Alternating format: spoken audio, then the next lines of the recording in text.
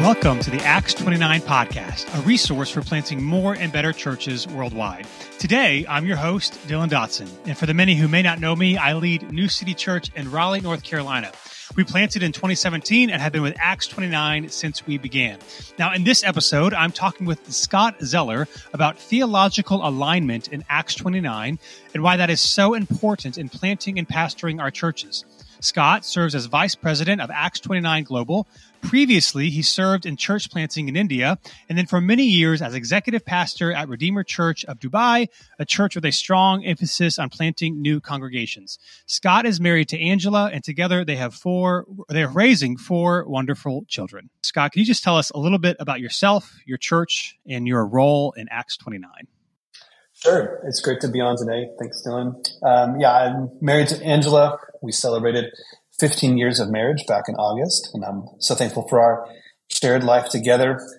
Over the last decade, she's primarily given herself to ministry at home, homeschooling our kids and hospitality and discipleship, but she's a counselor and trained in linguistics, so a very multi-talented gal. And we have four kids ranging from 14 to 7, so our home is constantly loud and constantly hungry. But I absolutely love being a dad, and they'll probably listen to this podcast. So hello, Zeller kids. I love you very much. Get back to your schoolwork. And as a family, we are members of Citizens Church in Plano, Texas. We just relocated back to Dallas, to the USA, after a decade in Dubai and then several years in India before that, and landed at Citizens. Citizens is a great church, Acts 29 church, in a season of growth, as many theologically serious and missionally engaged churches are. And primary preaching pastor is a guy named Jamin Roller, who's fantastic. Go listen to the Citizens Church podcast. And they also do another podcast called Culture Matters. So if people listening to this are podcast people, check out Citizens on your podcast. And my role in Acts 29, so Acts 29 staff comes alongside of and supports our network of over 730 churches worldwide. And of those, about 230, or let's say about a third, are outside of the USA in our other regions: Canada, Latin America, Brazil, Europe, Africa, Middle East and India, Asia Pacific. And it's my joy to convene and lead that team of directors and lead the staff that supports them, and also just build connections across our regions to see churches in the USA partner with churches outside its borders, see churches in Brazil working with churches in Africa or Asia Pacific to the Middle East, and really love seeing that partnership in church planting that so many of our churches enjoy regionally or nationally, to also have a global expression of partnering around the world to see the gospel take root through the planting of churches. So it's a joy to give leadership to that and do that here from the U.S. That's awesome. And we're going to be talking about theology. I think it's particularly helpful to talk to someone like you who's living this out, not just here, but global. So as we begin, let's first talk about the Acts 29's 5 theological distinctions. I think for many people, they are familiar with maybe some of those, but can you just maybe walk through maybe one by one what each of them are and why we value them as important? Sure. No, it's a joy to do so. The 5 theological distinctives of Acts 29 have been really guardrails and pillars for us, orienting points for our network for a number of years. And they're really a distillation of our theological distinctives from the beginning of the network around 25 years ago. And so those 5 are gospel centrality in all of life, the sovereign grace of God and saving sinners, the work of the Holy Spirit for life and ministry, the equality of men and women, and the principle of male servant leadership, and then the local church as God's primary mission strategy. So just let me make a couple comments on all of those just to go through them again. Gospel centrality in all of life. I've heard some people saying recently that, or maybe even over the last few years, that gospel centrality as a concept is sort of overused, and we're moving past that as evangelicals. I've never met a Christian who's not gospel centered. And that could be true in a certain way. Nobody is anti-gospel centrality. That would be hard to be a Christian who's anti-gospel centered. But it's no less true of who we are and who we want to be as a network. It's really our high theory, our high theology that informs everything. How we relate to God. We relate to Him through the truth of the gospel. How we relate to our sin and our suffering, our success. How we relate to each other. How we relate to the past and the future. It's all shaped around the gospel truth of God moving towards us as sinners for salvation with a hope for the future, the inheritance we have in him. So that gospel centrality means that that's going to be what everything is drawn to and informed by. It gets more practical in the other four. We're still in the realm of theology, but it moves from that kind of high theory into some more parameters or specifics for who we are as a network. The sovereign grace of God in saving sinners. This could be a reformed approach to the theological word being soteriology, or the theological category of how are we saved, that we believe in a received, unmerited salvation. And that's very critical for us as a network. It informs our mission. It informs how we, again, relate to God. And it's critical. So I mentioned my kids earlier. So my two youngest sons, drive them to school most mornings, and we do a quick catechism on the way. And I say, boys, you're going to learn a lot of things today, but you already know the most important thing, which is the gospel. And so what's 2 words that tell us what the gospel is? Good news. And then what's 5 words that tell us what that good news is? God loves sinners through Jesus.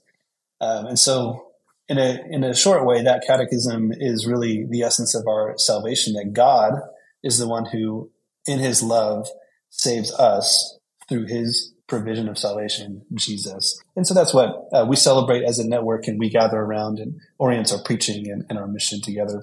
Quickly, the rest, and then you can ask any follow-up questions, but just the Holy Spirit for life and ministry. And so our distinctive says that the Spirit permanently indwells, graciously sanctifies, lovingly leads, and empowers all who are brought to faith in Christ so they might live in obedience to the inerrant scriptures. And so we want to be a church, or want to be a network, where anyone who comes in contact with an Acts 1-9 church is going to experience the presence of God in the way the scripture is taught, with unction and with power, the way that love is demonstrated that defies human explanation, the way that mission is pursued, all of those things, so which they can only say, there's something going on here. There's something going on here that's not just some people with creative ideas, but the Spirit of God is at work amongst these people. And we want to see that be true of our churches. The equality of men and women, principle of male servant leadership, is our a point within our anthropology, sort of how we think about men and women, how God has created us. A gendered headship and authority as God's good plan for the shape of things at home and in the church. And that marks us out as a network, and a very traditional perspective, but one that needs to be reiterated and pastorally applied sort of in every generation. And then lastly, the church is God's primary mission strategy. And this is really obviously what animates our day-to-day work as Acts 1-9 churches in a unique way, that we gather together as churches along those theological distinctives, and with this critical belief that the church is God's primary instrument in his mission as we go out in obedience to the Great Commission to make disciples, to baptize them, to teach them to obey, that teaching is happening through pulpits and in classes and through discipleship relationships in churches, that baptism is happening in the context of covenant community, all in the name of the Father, Son, and Spirit. And so we manifest that command and are obedient to the Great Commission through the planting of churches to see people from all nations worship Christ. So long answer, but hopefully that's helpful, especially for those that are new to those 5 distinctives, that's what we celebrate as a network of churches together. And I think one of the strengths of Acts 29 is the theological clarity. I think, you and I, everyone would agree. I mean, we're very pro Team Jesus. We want people of all nations, tribes, tongues to come to know him. But one of the advantages when it comes to working with other pastors and leaders is knowing that you're convictionally, even on the secondary issues, on the same page, on the same team, and it allows you to kind of maybe move forward a little bit faster. Can you speak to, in an ever-changing world, why clear theological convictions are essential for pastors and churches? So we can talk about this from a network perspective, but even we can also talk about this from a just practical on the ground with our people. Why is it important to be clear with our theological convictions, what we teach, what we practice, what we believe? Yeah, that's a huge question, and one that we could answer from different perspectives or in different layers. But first and foremost, it is important to have theological convictions, and so I hope I don't need to convince Acts 9 churches of that. But at the same time, it's worth repeating that having theological convictions is essential because pastoral ministry and the advance of the mission depends on us being clear with the truth. We are a we are a good news people. We are a messenger people. So that means that we have to know what we're talking about, and we have to know what we are orienting ourselves around, the truths, the theological convictions. And there's always going to be innovations. There's always going to be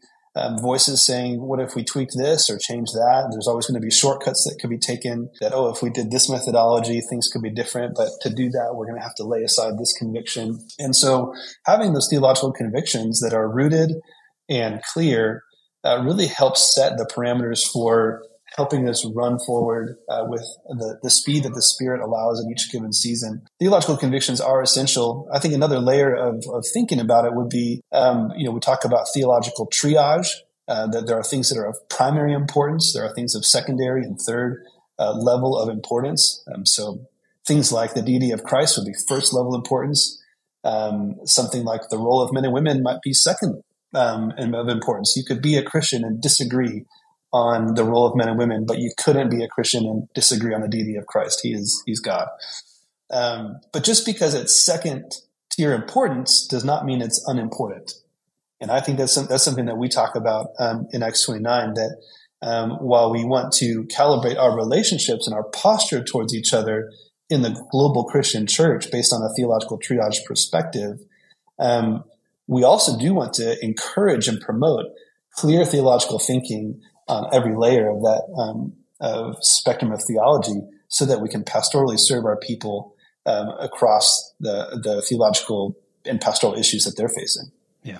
I even think on a practical level, like at New City, a lot of churches, with our membership partnership process, we talk through kind of our secondary beliefs, but the things that we teach, what we think the scriptures say, and it provides a lot of clarity for our people of where we're going and where we're headed. And so not only is it helpful for us as churches to network together because we know, hey, we've got these same convictions, it's even helpful on the practical ground level. So I'm just curious if you'd be able to speak to someone's listening to this, Acts 29 or not, what maybe some resources or steps that you would encourage people to take if they want to become more clear on some of their theological convictions, especially maybe some of these secondary things that Christians can disagree on, but you need to have a stance on or a conviction on so that you can teach and lead, in that manner. So in forming theological convictions, and the first thing I would say is that all of us are on that journey of forming theological convictions. There's certain convictions that we have that take root early on, and there's certain ones that need to be formed as we go. And so it's the pursuit of theological convictions is not just for the new believer, but it is something as we ourselves intentionally work through the scriptures and in community in our local context are always going to be on that process and that need to be sharpening our articulation of our theological convictions. And so just for that to say, this isn't just a 101 exercise to develop theological convictions, but it's a lifelong ministry exercise of forming theological conviction. It might not be innovative, but in terms of how to pursue that, how to form those theological convictions, I would say that social media would be the absolute worst place to form your theological convictions. And a long-term patient study of both church history and long books by dead people is a fantastic way to form theological convictions. Social media is like junk food. Go and get a little hit and enjoy it. But to form those theological convictions, form a group of people that are reading the Puritans or reading the church fathers and study together issues that are facing your church, in your community. And you're going to really find those theological convictions come into shape. For people that are aspiring to ministry, I'm a huge advocate for a multi-year residential theological education. There's really no way to form a baseline of knowledge for a lifetime of ministry like being in person in classes under godly theologians and professors that will help you form those convictions. And so if for someone thinking about ministry, would absolutely encourage them to think about finding a seminary, finding a context for theological education where they can be doing local ministry in a church and being poured into in the seminary classroom is a fantastic way of forming those theological convictions. So the question then I think arises, convictions are good and we need to have convictions. We want to lead from those places. We want to develop networks with other churches and even people in our churches who understand these doctrines and these theologies. Acts 29 focuses on theological alignment rather than uniformity. So can you speak to the difference between what those things are, alignment and uniformity, and why that distinction is important? Yeah, so we focus on theological alignment, and what we mean by that is that we are, as we pursue the mission of planting churches, of multiplying new churches to make disciples to the glory of Jesus, that it's required for that task for us to be aligned theologically, which doesn't mean we're the same theologically, but it is trying to bring this sense of compatibility to where, although we're different, and sometimes we're more the same than we are different, oftentimes those 5 distinctives are enough to put us in a pretty thin slice of overall Christianity. So if we're aligned on those 5 distinctives, we're already quite aligned. But even within that, there's going to be differences. There's going to be variances. And so what we want to do there is just celebrate that and say, Lord, thank you for this opportunity to be sharpened by these that are doing something different, to be challenged, and then also to be clarified in our own convictions. Because when we're around people that are doing things a little bit differently, sometimes it just helps us say, no, I respect that, but this is the way we feel like is most effective in our context and a faithful outworking of our understanding of Scripture. And so Acts 29 focuses on theological alignment rather than uniformity. We're not, after all, being the same. We are after working together for the sake of planting churches. Yeah, that's good. Now, maybe bring this to a practical level as well. How can pastors and church planters forge meaningful relationships with others who have varying applications of theology? And I think maybe for this question, we're not even talking about within our other Acts 29 churches, because again, we know we're on the same page. It's easy for us to do. But how can we develop relationships with other pastors and churches, maybe in our local areas, who may not be convictionally the same everywhere we are on all these issues, but want to advance the gospel together in areas that God has us? Yeah. As a network, we're not after an institutional form of set of relationships. We're after an informal and like we said, centered sort of set around those 5 distinctives. And so we're aligning around that. But what that means is that at the fringes of that, there's a fair amount of gray space and liminal space on the edges of our network relationships where we do want to have a generous posture towards those that might not align with our 5 distinctives, and they might never be a fit for being a formal partner of Acts 29, but they can still be gospel friends, and they can still be people that we appreciate and seek to bless, encourage in the work to see good work going on throughout the world. A friend of mine named Neil Powell in London, he says this often. He just says, if I have a good sense that I'm going to see somebody in heaven, I want to be open to working with them on earth. And so that work might look different. There might be a work that we can do together as Acts 29 churches that we can't do with somebody who's outside of that, just because it wouldn't be practical to try and plant a church together. But that doesn't mean that we can't work with them. We can't encourage them. I think one thing I encourage people with is just to have a posture of collaboration and then be satisfied if all you get is a friend. And so we want to pursue people with that desire to see if we couldn't work together, if we couldn't influence and grow together and see something happen for the kingdom that wouldn't have happened if we weren't working together. And then at the end of the day, if nothing does happen, at least I've gained a friend. And there's somebody here that is praying for me. I'm praying for them.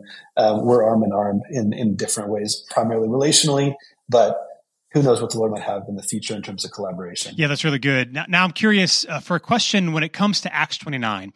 We mentioned the 5 theological distinctives earlier on in this episode. If somebody's like, hey, I'm interested in the network or interested in partnering, but I'm not quite sure on the role of men and women or on spirit empowerment, how would somebody know whether or not Acts 29 would be a good fit for them? Or maybe where would you draw the line in terms of conviction and being on the same page? Well, we talk a lot about in Acts 29, moving at the speed of relationship, moving at the speed of relationship. And so we don't want it to be a transactional dynamic between us and a partner church where you see the value proposition and you sign an electronic form and that's that. That's not what we're about. We're actually about building relational partnerships in real flesh and blood, in person, nitty gritty, doing the work of the gospel together. And so if that process takes time, then we would see that as a good thing and not as a negative. And so if someone came with that posture of, hey, I think this sounds like a mission I'm excited about, these distinctives sound good, I have some questions about them, then that is a very welcome conversation. And the easiest way is to get on the Acts 29 website, find a church in your area that's an Acts 29 partner church, and take the pastor out for coffee and talk about it and build a relationship and let that potential partnership move at the speed of relationship. And that would be a phenomenal win. And I think hopefully a great way to be encouraged and to potentially find gospel partnerships and gospel relationships that could result in churches planted. Now, I'm curious, you have a unique perspective because, again, because of your global experience planting churches, following the way of Jesus in different parts of the world, how have you seen theological clarity be a benefit to some of those places? Just, some people might say, well, you're in a new area, just tell them about Jesus, it's going to be fine. Why focus in so much on these distinctives if, like you said earlier, if I think I'm going to see them again in heaven, isn't that enough? How have you seen theological alignment and clarity be a benefit in those various places? Oh man, so many ways. As we see, especially in parts of the world where the gospel has not historically been where if there is a Christian population, it's in the strong minority. There's whole cities and towns where there's never been a Christian. You see all kind of different methodologies and approaches, most of them with very genuine hearts to see multitudes come to faith. But it's the parable of the seeds, that the seed is sown broadly, and yet the fruit or the plant that doesn't grow, the seed doesn't produce fruit. And spiritually speaking, it's only the Spirit that can do that. And what we can also say is that the Spirit has given us a pattern in teachings in the New Testament that help us understand what are the things that He wants us to be about, that put up the sails that the Spirit's going to blow wind into. And when we talk about theological convictions and a church planting, what we're saying is the best of our understanding is the Spirit has said through the Scriptures that this is the sail He's going to blow wind into. This is the structure of the mission. It's not this methodology or that methodology. We don't have complete freedom to do whatever we want, any sales tactic that would work. But we are constrained to what Scripture says. The shape of Christian community looks like churches, and that's going to be for the long-term good of the mission. And we can, again, look at church history and see where those shortcuts were taken or those other methodologies were embraced, that what came next was heresy. What came next was people falling away from the faith. They made a profession, and then a year later you can't find them. But the patient, long-term approach of disciples made within a covenant community with theological roots and biblical leadership, that those things help the gospel to endure generation to generation and see it go forward. So I think that's no less true in frontier context, in Christian minority context, than it would be down the street in the U.S. or wherever we might be. Yeah, that's awesome. Now again, in your new role, Vice President of Acts 29 Global, I'm just curious, man, speak to us as someone who's working with Acts 29 in a more full-time capacity. Can you talk about this specifically in the realm of theology, or maybe just in general for our network, for people that are listening, man? Where are we going? What are you excited about? I'm very excited for Acts 29, 25 years as a network, and the opportunity and the privilege to build on that story, that church planting journey started 25 years ago. The world is different than it was 25 years ago. The needs are different. The opportunities are different. And yet at the same time, as we've already talked about, the theology and the theological conviction remains the same. We're not going anywhere on theology, and we're not going anywhere on mission. We're staying true to how we got started, and I think that will carry us through into the coming years, hopefully in really productive and redemptive ways. I'm excited about the next generation of church planners. I'm excited about folks that are coming up through seminary right now, or just right now being captivated by this vision of planting churches, and they're coming out of maybe they were in college or right out of college and they were in COVID and all of this separation and division and tribalism. And they're saying they want to be a voice that brings calm to those waters by preaching the gospel and gathering people together in communities of love and unity. And that's called pastoral ministry. That's called church planting. And I'm excited for those church planters and those people, and saying, how can we come alongside and help them to see the next generation of churches planted across the world? And I think we see the fruit and the table set, and it seems like it's going to be an exciting time together over the next few years. Well, Scott, so grateful for your time. It's come closer to the end of the episode, and so a couple of quick questions. The first one would be this. We talk about theology and resources, not theology, but maybe just in general. What's a book that you've read recently or one that you've enjoyed that you would recommend? In the Kingdom of Ice by Hampton Sides I just finished that the other day. It's a historical narrative of a polar expedition in the 1800s. And it was fascinating. This crew that left from San Francisco to try and go to the North Pole got stuck in the ice for almost 2 years and had to walk out across the ice to Siberia. And just the incredible human endurance and spirit of adventure and what all that entailed. So fascinating book. In the Kingdom of Ice. Probably more practically, Crucial Conversations. Crucial Conversations. It's a red book. I can't remember the author.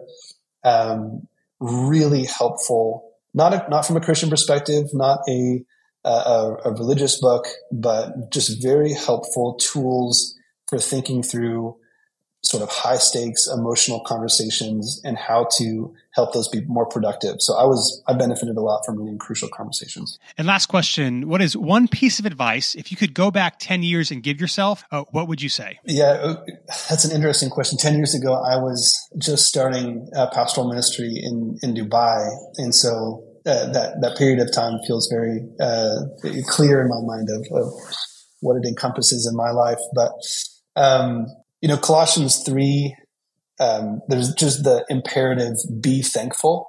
And I've been thinking about that a lot recently. And so that's what comes to mind is, there's always the obvious ones. I wish I'd spent more time in scripture, more time in prayer, played more with my kids, and all of that's true. So that's all advice that I would give to myself 10 years ago.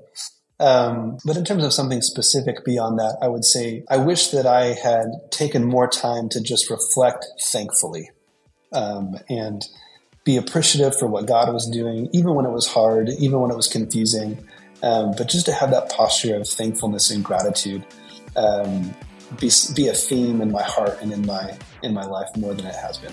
Well, in the theme of gratitude and thankfulness, Scott, thank you so much for taking the time to encourage us today and for what you're doing at Acts 29, both globally and here in the United States. We appreciate it. Thanks, Dylan. See ya. This episode was produced and edited by Aaron Logan. Show prep and research were done by Olivia Mead, and I'm your host, Dylan Dodson. Let's keep planting churches worldwide.